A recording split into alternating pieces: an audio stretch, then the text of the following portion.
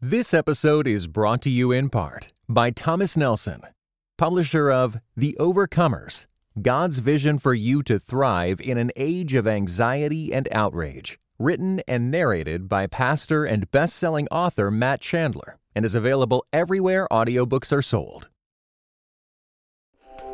Welcome to the Table Podcast, where we discuss issues of God and culture, brought to you by Dallas Theological Seminary.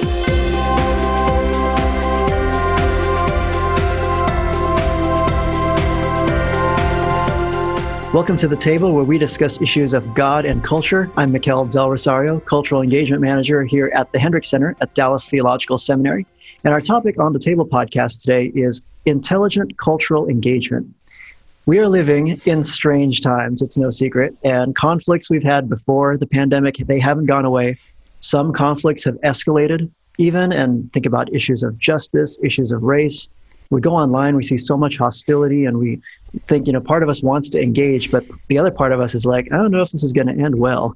And so where do we find ourselves? How do we locate ourselves in this situation as the church? I have two guests today coming to us via Zoom. The first guest is Dr. Daryl Bach, Executive Director of Cultural Engagement and Senior Research Professor of New Testament here at DTS. Welcome once again, Daryl. Glad to be with you. And our second guest coming to us all the way from Washington, D.C. is Rodney Orr.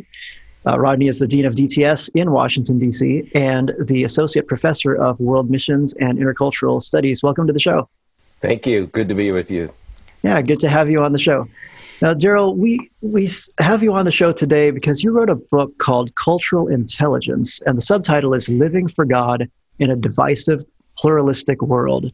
Help us understand, just to get us oriented to this whole idea of cultural intelligence. What is that, and how did this book come about?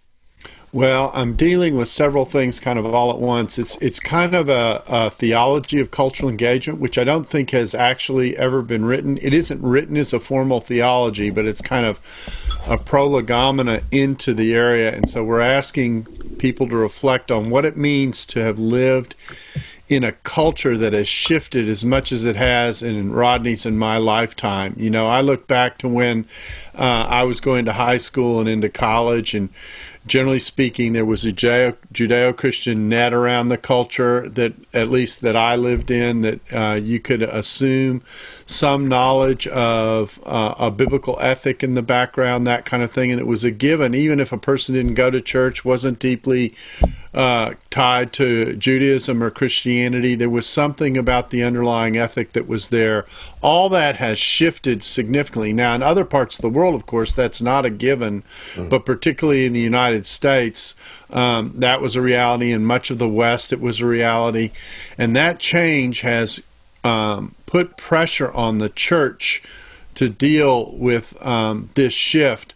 Then the second thing that's important to understand that's a part of the book is why cultural intelligence? Well, actually, the idea of culture is almost a misnomer.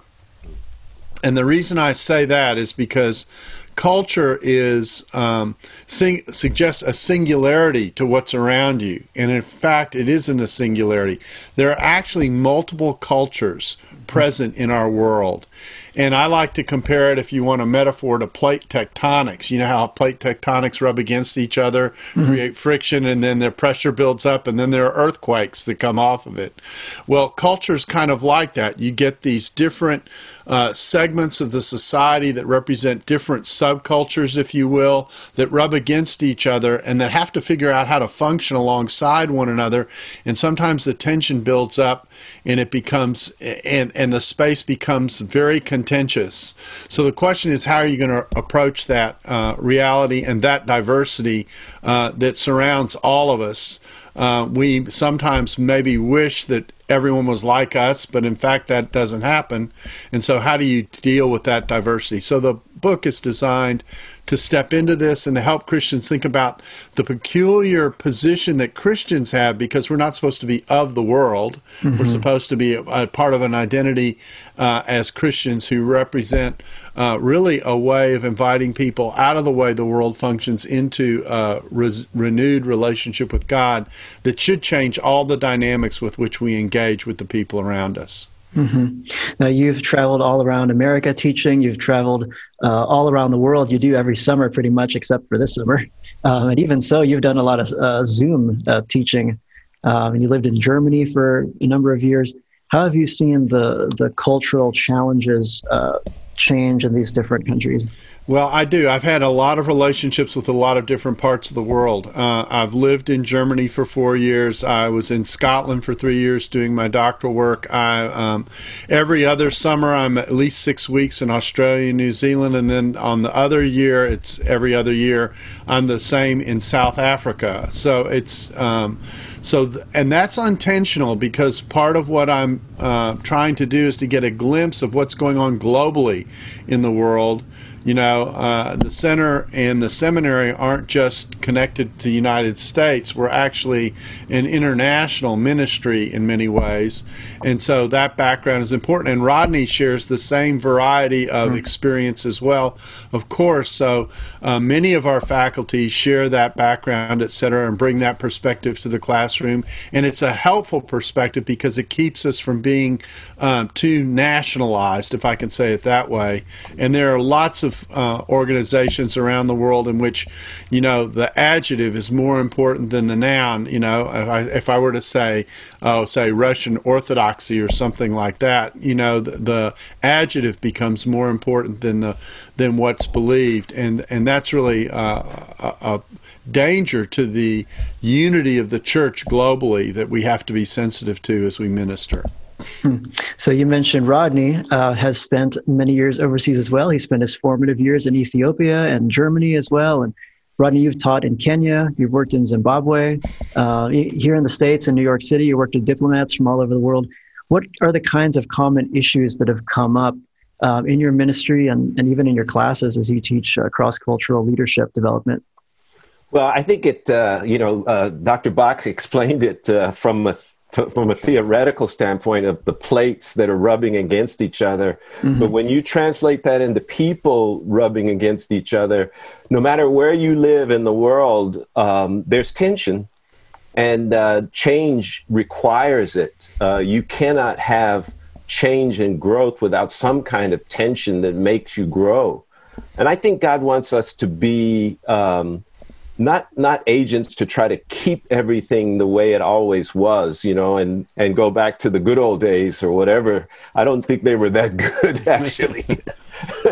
But you know, it's funny when you talk about the things that we experienced as we were growing up.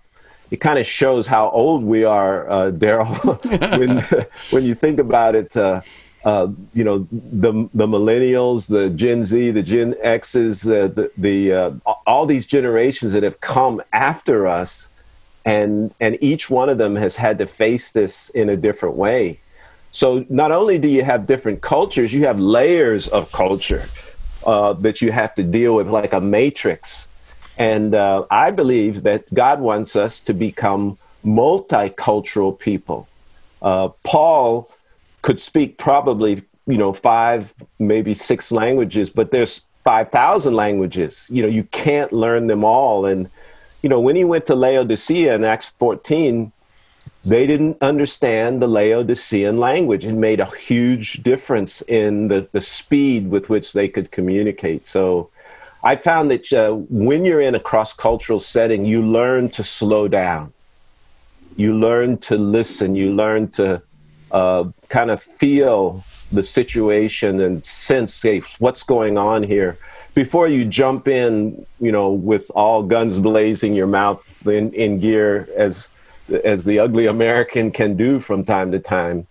And you learn to assess situations and look for an insider who can help you to kind of determine, okay, what's really going on here.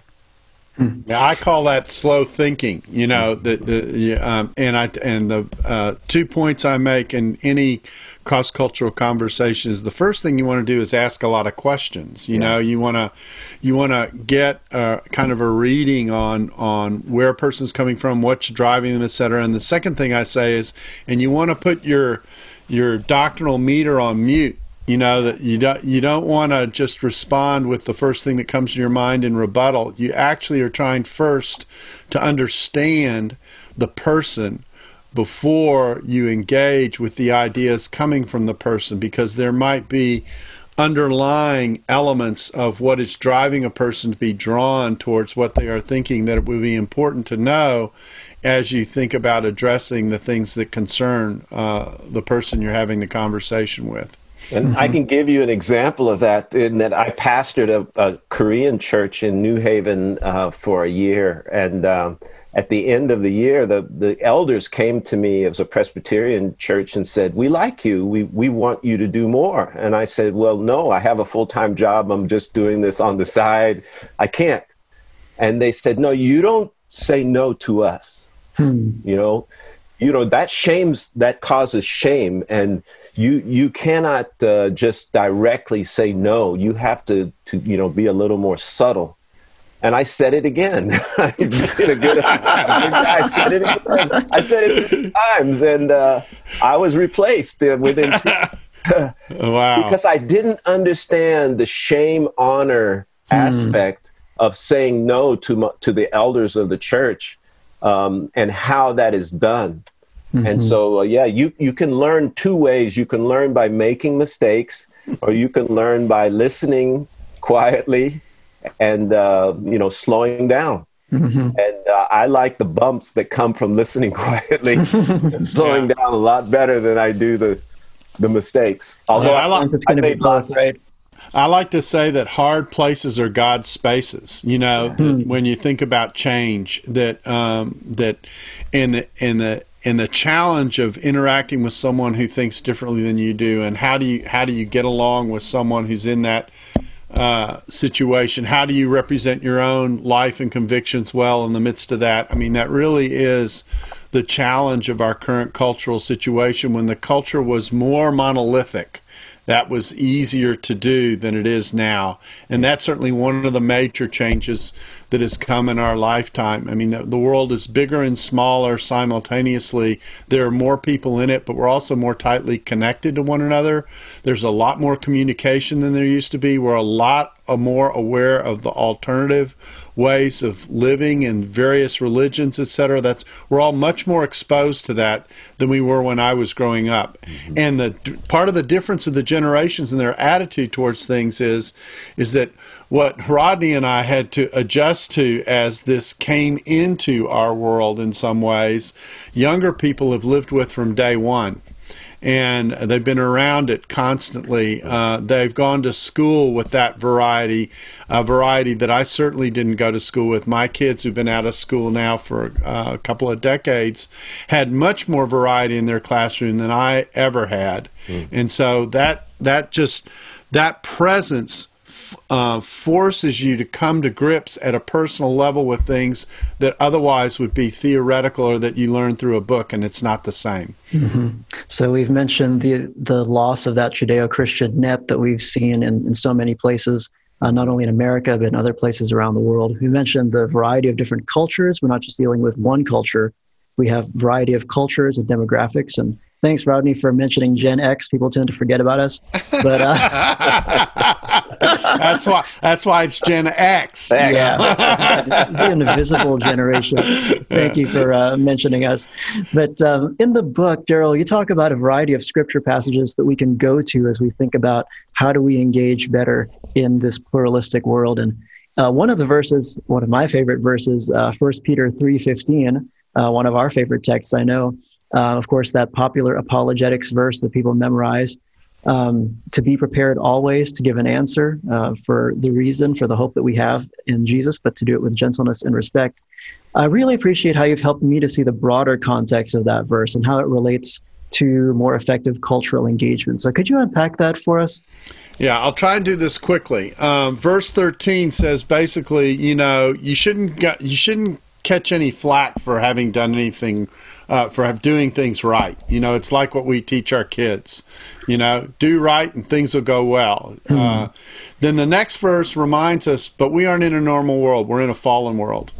So it basically says if something should go wrong, even though you're doing right, you're blessed, and you're not to fear those from whom it is coming, the injustice, the abuse, etc., which I think is important, because sometimes I think the church responds out of fear and out of a sense that they don't control what's going on, which of course they don't.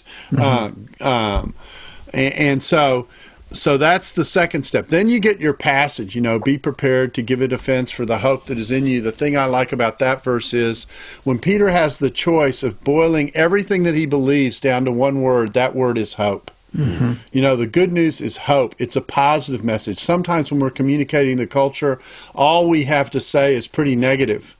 And I like to say, in the effort to talk about the challenge of what the gospel is to people's lives at one level, we never extend the invitation and the hope that comes out of it. That's why it's called good news.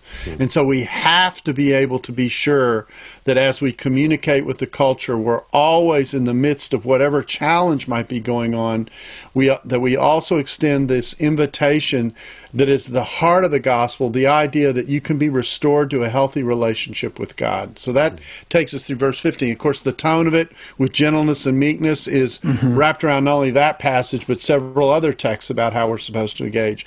Then it goes on to mention the abuse again. And then it turns to the example. And the example for the abuse is the life of Christ, that he, as a just person, suffered for the unjust. And then there's a twist in the passage that's very important. And that twist is that the just for the unjust, so that he might bring you to God, not them to God.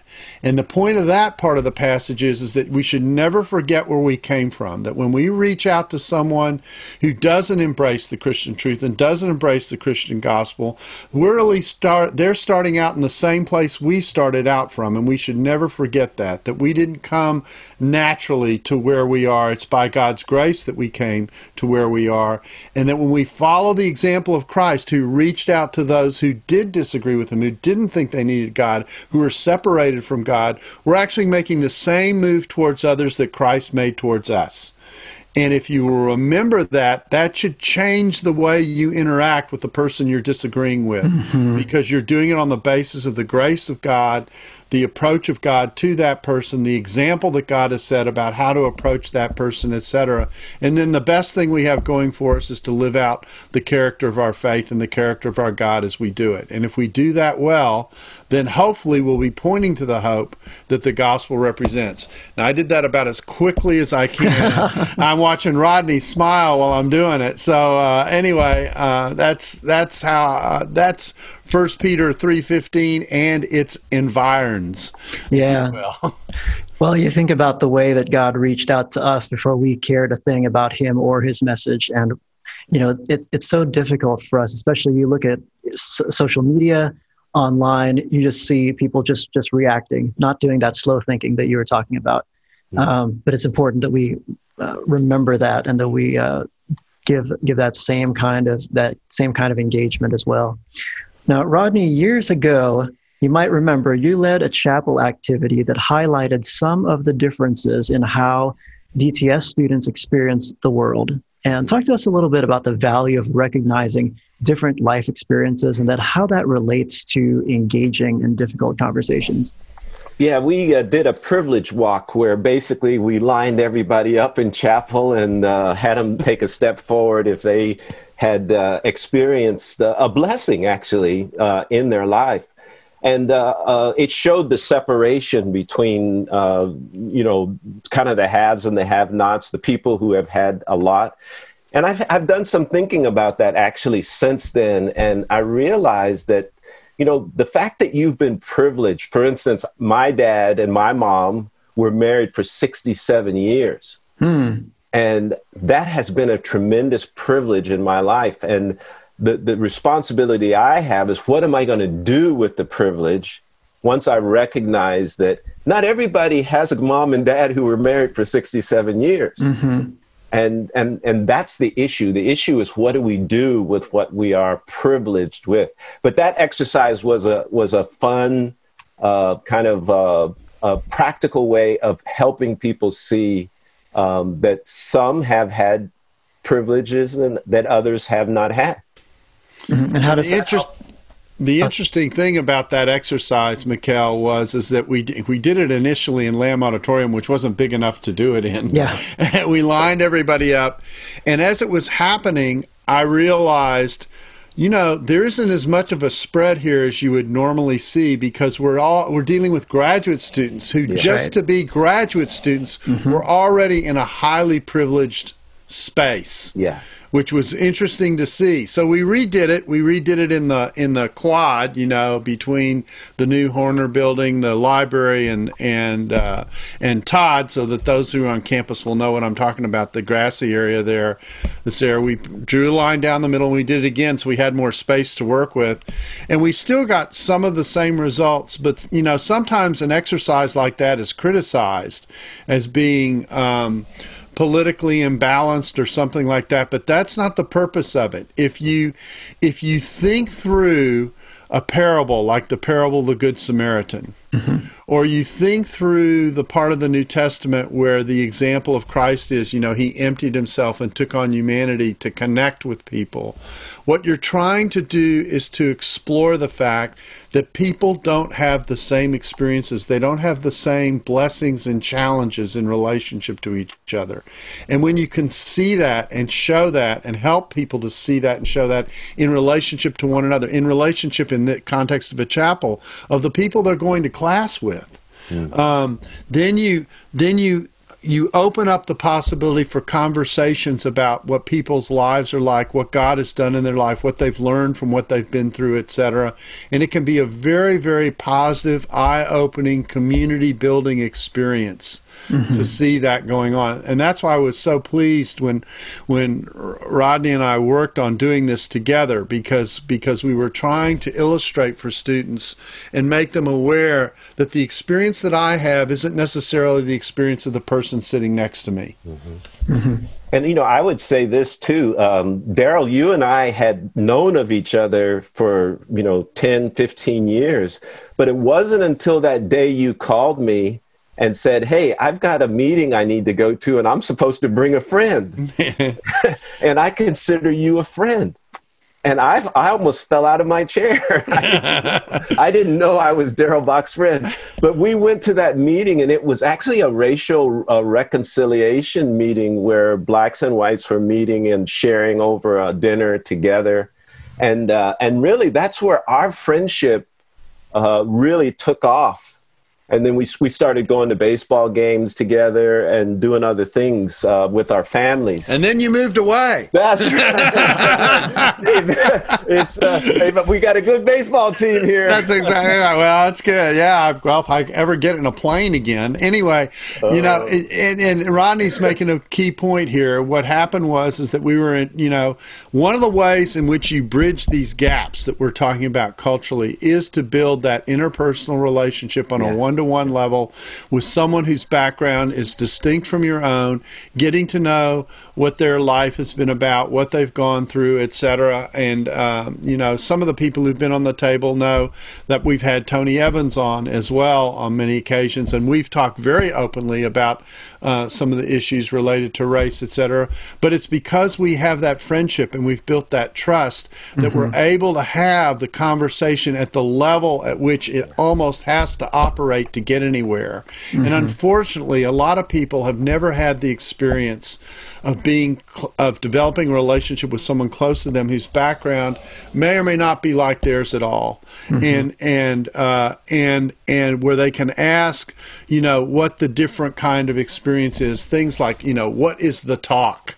Well, we don't have a talk in my culture, but virtually anyone in the African American culture has what's known as the talk, and what generates that and that kind of thing. And so all these issues are kind of interwoven together, and particularly in a Christian context, it should not be difficult to build those bridges and to work and to be able to work in that space, because ultimately the thing that ultimately connects us tightly to one another is our shared commitment in ministry and our shared commitment to Christ that has drawn us to one another and gets us to appreciate what God has done in each one of our lives. Yeah, what you're talking about with listening and getting to know the other person, on the one level, it sounds so simple, and yet people don't take the time to to do that, especially on social media. Somebody puts out an opinion and they're just slammed right away. And you're like, you don't even know the person, you know? Mm-hmm. And if we begin to think more about putting ourselves in somebody else's shoes, I think we can see some of that cultural conversation be more healthy. And I would actually take part as proximity breeds relationship. You've got to get into the lives of other people, and the love of Christ is what draws us together. Mm-hmm, and you know, this social media is bitter. It's really not very pleasant. But when you start talking about loving people and wanting to you know, see their best, that's a magnetic pull that brings people together. I don't think you can really disciple people if you're not willing to enter into their lives and to walk in their shoes. You know, you'll always have a superficial relationship. Mm-hmm. God is a genius storyteller, and the evidence of this is threaded throughout Scripture. In Christianity Today's new show, Holy Curiosity, with me, Kat Armstrong, we explore storied connections threaded throughout Scripture from the Old Testament to the New. Our first mini-series, Connecting Dinah and the Woman at the Well, welcomes experts like Doctors Tim Mackie and Diane Landberg to give us insight and context into the physical location and meaning of these two stories. These stories will spark holy curiosity in your own faith, because once you see these connections, you can't unsee them. God wastes no person, place, or thing. Listen and subscribe to Holy Curiosity with Kat Armstrong on your favorite podcast platform. Now, Rodney, I took part in those two chapels that you and Daryl were talking about. And I remember the first one, before you introduced even the concept of privilege, you read Philippians 2:3-8 about the importance of looking out for the interests of others, going into the famous Christological hymn and the one that highlights Jesus' humility. Talk a little bit about how you see that passage playing into how we as Christians should engage in a pluralistic world. You know, it's really not tolerance. I mean, tolerance is like the entry level, you know, that's the ABCs. Yeah. What we're really talking about is engaging with people. And that's going to require more than just getting along. You've got to really love each other. And in order to do that, you need to be able to look for ways to disadvantaging yourself for the sake of others, for the sake of the gospel. And that's what it's really talking about, is that, hey, if you have to suffer, you have to go through some difficulties in order to get this message out, in order to communicate it to people so that they understand it, then so be it. I tell my students in class, I'm not here to make you happy. I'm not here to make you happy. I'm here to make you uncomfortable. And to get comfortable with being uncomfortable, because growing requires some kind of discomfort. It just doesn't happen without some kind of equilibrium being upset in terms of holding everything the way that you want. And I think from being a world traveler as well as a missionary, you just get used to being uncomfortable in a lot of different situations, and learn to what I call drag and breathe. Okay, when you drag and breathe, it means that you feel uncomfortable. You know that you're in an uncomfortable place, but you take four counts in, and then you let out 8 counts. And it's not easy to let out 8 counts, but what it does, it quiets your heart. It prepares you for what you're about to experience. And you just say a quick prayer, "Oh Lord, be with me." And you get ready to dive in there. Yeah, and the hard thing about being in an unfamiliar space is, and this is another important idea, is that a lot of people do things differently. it doesn't necessarily mean it's a better or worse way to do something. There's a lot of stuff that goes on in the world that would be unfamiliar or awkward to a particular individual because someone has grown up in a context where things are done differently, and it's not necessarily a good or bad difference. It's just a difference. Mm-hmm. And I think when you recognize that, one of the things that happens from traveling globally is that you walk into these different cultural bubbles, if I'll say it that way, mm-hmm. and the rules change. They don't work the way things in Germany didn't work the way things work in the United States. In Germany, everything's done by a stempel, a stamp, and the bureaucrat runs the way the world operates because the Germans are highly organized. And I used to joke about this when I was in Germany. In fact, I opened one of my sermons by talking about my lessons of living with the reality of the stempel and all the approvals that you needed to do anything, and all the bureaucratic stuff hoops you had to jump through. And I realized it's just a different way that people have organized their lives to try and make their lives work. It isn't that it's better or worse, it's just different. Mm-hmm. And sometimes we get locked in to the way we're used to doing things and think that's the only way that thing can be accomplished. Mm-hmm. And in fact, that's often not the case. And sometimes by learning what motivates that difference, you get the opportunity to look at your own way you've structured your life from the outside a little bit, which can be helpful. Mm-hmm. And you also get to understand the rationale for why someone would do it differently from the inside, which is helpful. And all of a sudden, you've grown. You've come to see that there are, in some cases, many ways to skin the cat. Mm-hmm. And in that process, you learn that some skinning might be different or better, mm-hmm. and some skin is just different way people do things, and that's okay. Yeah, I was born in Illinois but grew up in the Philippines, and my parents were at the Campus Crusade, and then when I came to California to go to school, I had to, there's a lot of humility that goes into that, because I used to say a lot, pardon my ignorance, but what is this common thing that everybody was talking about, right? Because I didn't grow up in the United States. And then I was a missionary with the Baptist General Conference in the Philippines, and I'd have to do the same thing in the Filipino language, being a Filipino guy, and people are like, why is this Filipino dude walking around like he doesn't know what's going on in this place, But, you find those friends, you find those people who are going to be able to be your cultural informants and mm-hmm. help you navigate. And it really takes a lot of humility. And all good ideas. Daryl, we discussed this in class this last weekend. I was teaching cross-cultural communication.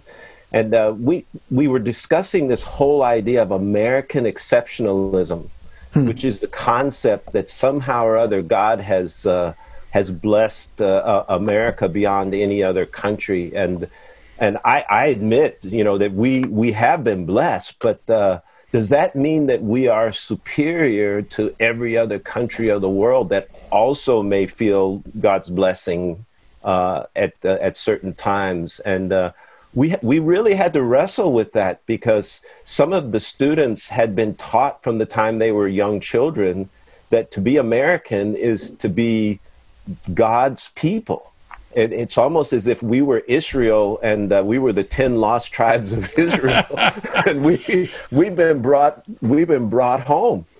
The Monroe Doctrine, all these things that kind of give us manifest destiny. Yep. Yeah, manifest destiny. Yeah. Those things that give us this feel that somehow we are superior people and that no one else could possibly love their country the way we love ours.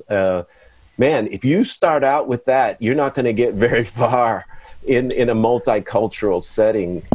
You really kind of have to even the playing field and allow people to have their own cultural pride, and you're the outsider, you're the other, as Hegel describes it, as the capital O-T-H-E-R. You are the other who is seeking to share something within that culture that you want to share, which is the gospel. And the question is, what are you willing to sacrifice in order to be able to communicate that message in a cross-cultural setting. And the danger of a manifest destiny approach is that it can alleviate our sense of need for God. We may think that the culture that the culture becomes that which defines us, that where our identity lies, that which directs us, that kind of thing, and it impinges upon our relationship with God, and it certainly risks impinging our appreciation of other believers who come from other places and other countries with other customs and that kind of thing, and it can take away from us the desire and the interest and the curiosity of being a good learner in those relationships that we've been talking about. So there's a lot that gets risked when we push. I'm back to the point I was making earlier in some ways, which is sometimes the adjective is more important than the noun. You know, when we talk about American Christianity, for example, if it's more important to be American than to be a Christian, then something is out of whack. Especially, and now I'm going to have some fun, when if you look for the words United States in the Bible, you're going to keep reading.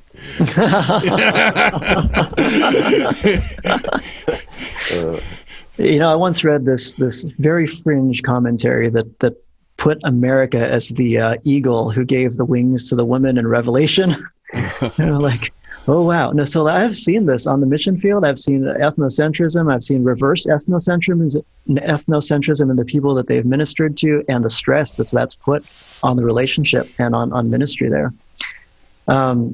Now, Rodney mentioned the Apostle Paul earlier, and I wanted to at least come back to that before we come to the end of our time here.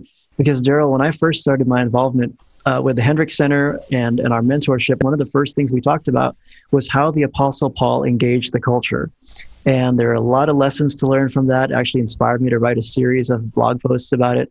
Let's talk about just a few key lessons we can take away from Paul's example of cultural engagement. Well, I have a message that I give. It's called Back to the Future, in which the argument is that as our culture shifts and becomes more diverse, and of course, one of the things that we haven't said that's important, we've alluded to it, is in different parts of the world, the Judeo-Christian net never existed and never has existed.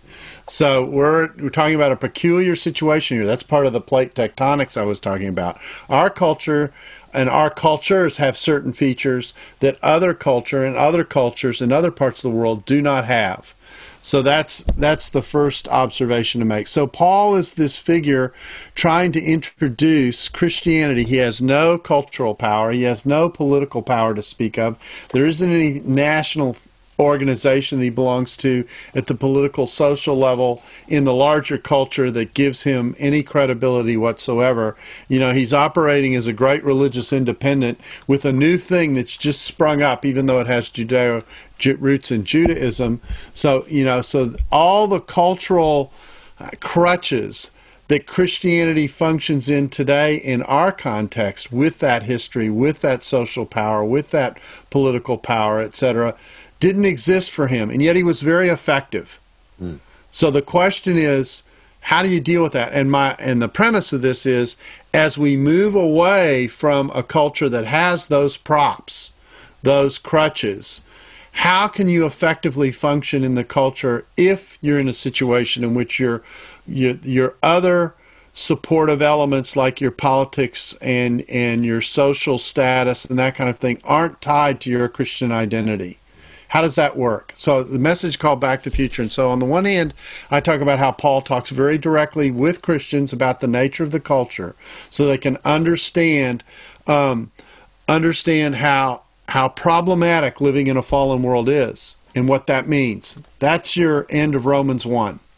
You know, you read through that section, and I read through the end of Romans 1, and I go, I think Paul has been watching my 10 o'clock news all his life. You know? There's nothing he's describing there that I don't see in my world today.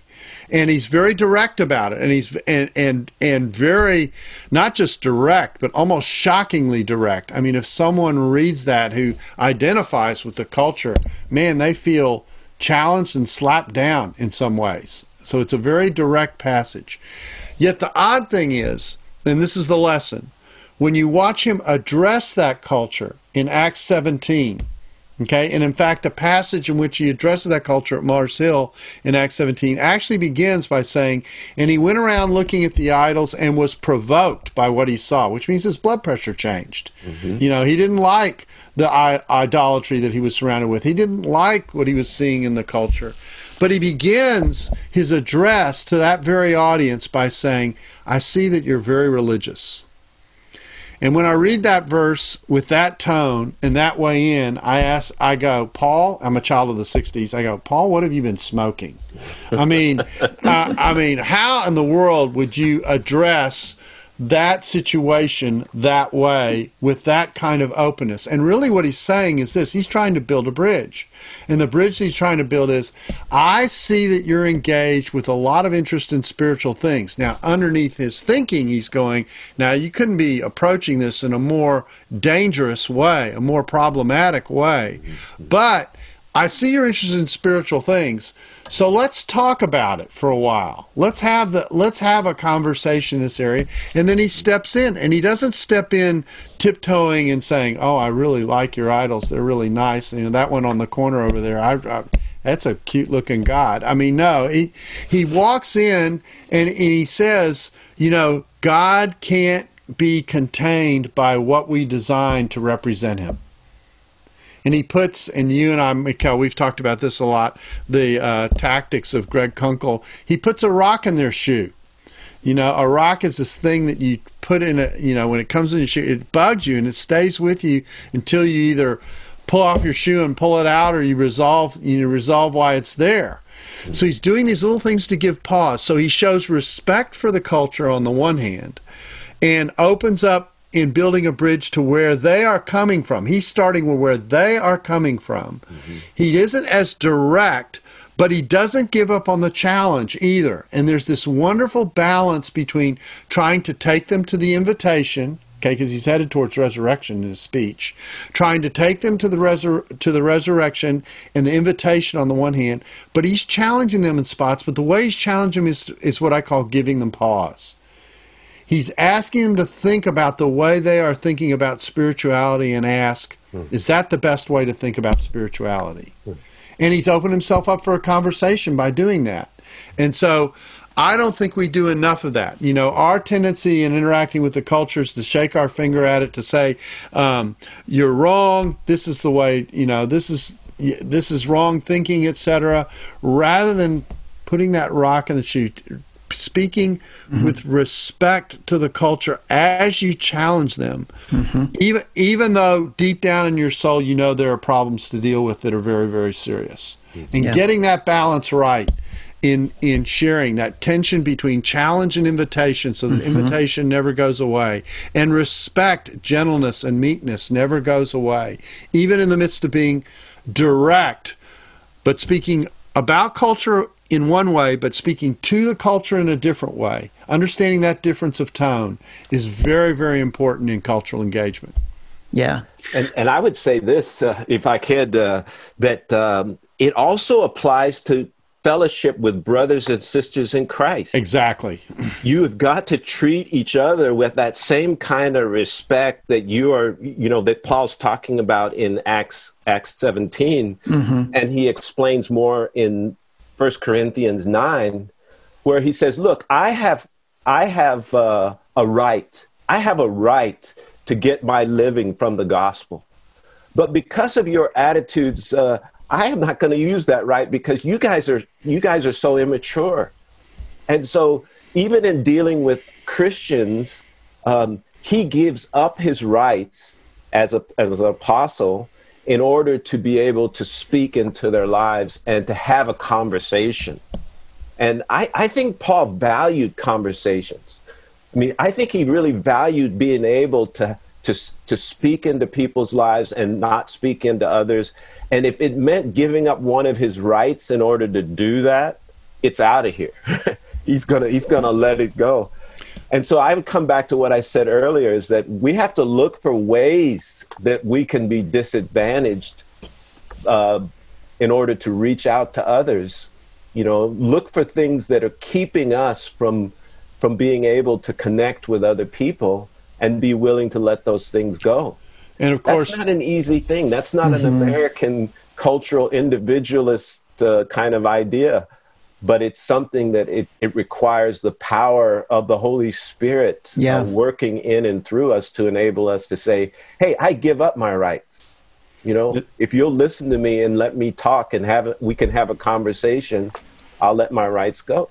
And the whole second half of Jesus' ministry with his disciples basically said, look, if I'm catching flack for doing this for God, you're going to catch flack for doing this for God too. You can be absolutely sure of that. I sometimes think we whine too much about the way the world pushes back on us because it isn't a surprise. Yeah.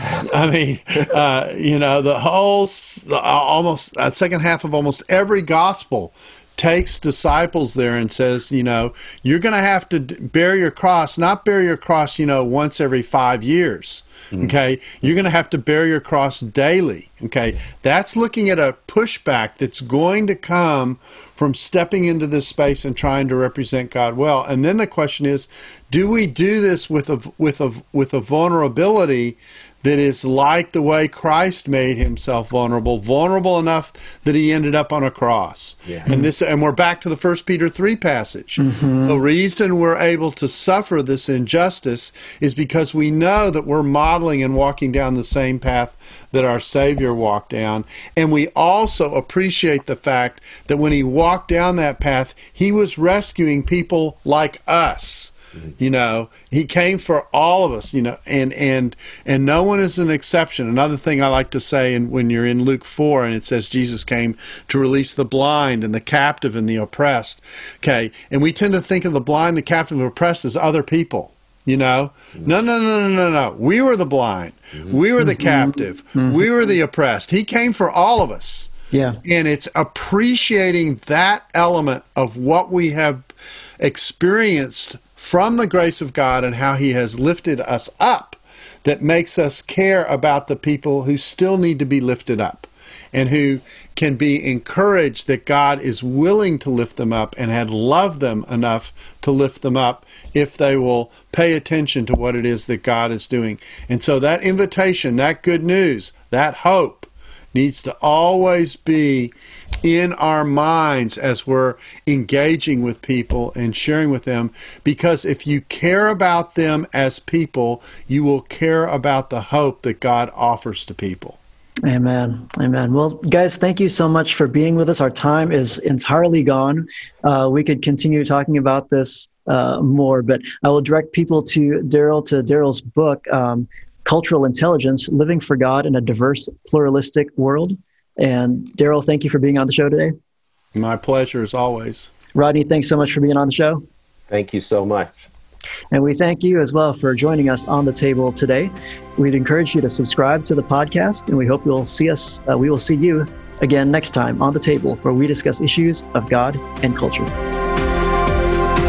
Thanks for listening to the Table Podcast. For more podcasts like this one, visit dts.edu/the table. Dallas Theological Seminary. Teach truth, love well. This episode was brought to you in part by the Compelled Podcast, which uses gripping, immersive storytelling to bring Christian testimonies to life. Listen to missionaries, addicts, martyrs, and more who have seen Jesus at work in unbelievable ways. Listen on your podcast app or compelledpodcast.com.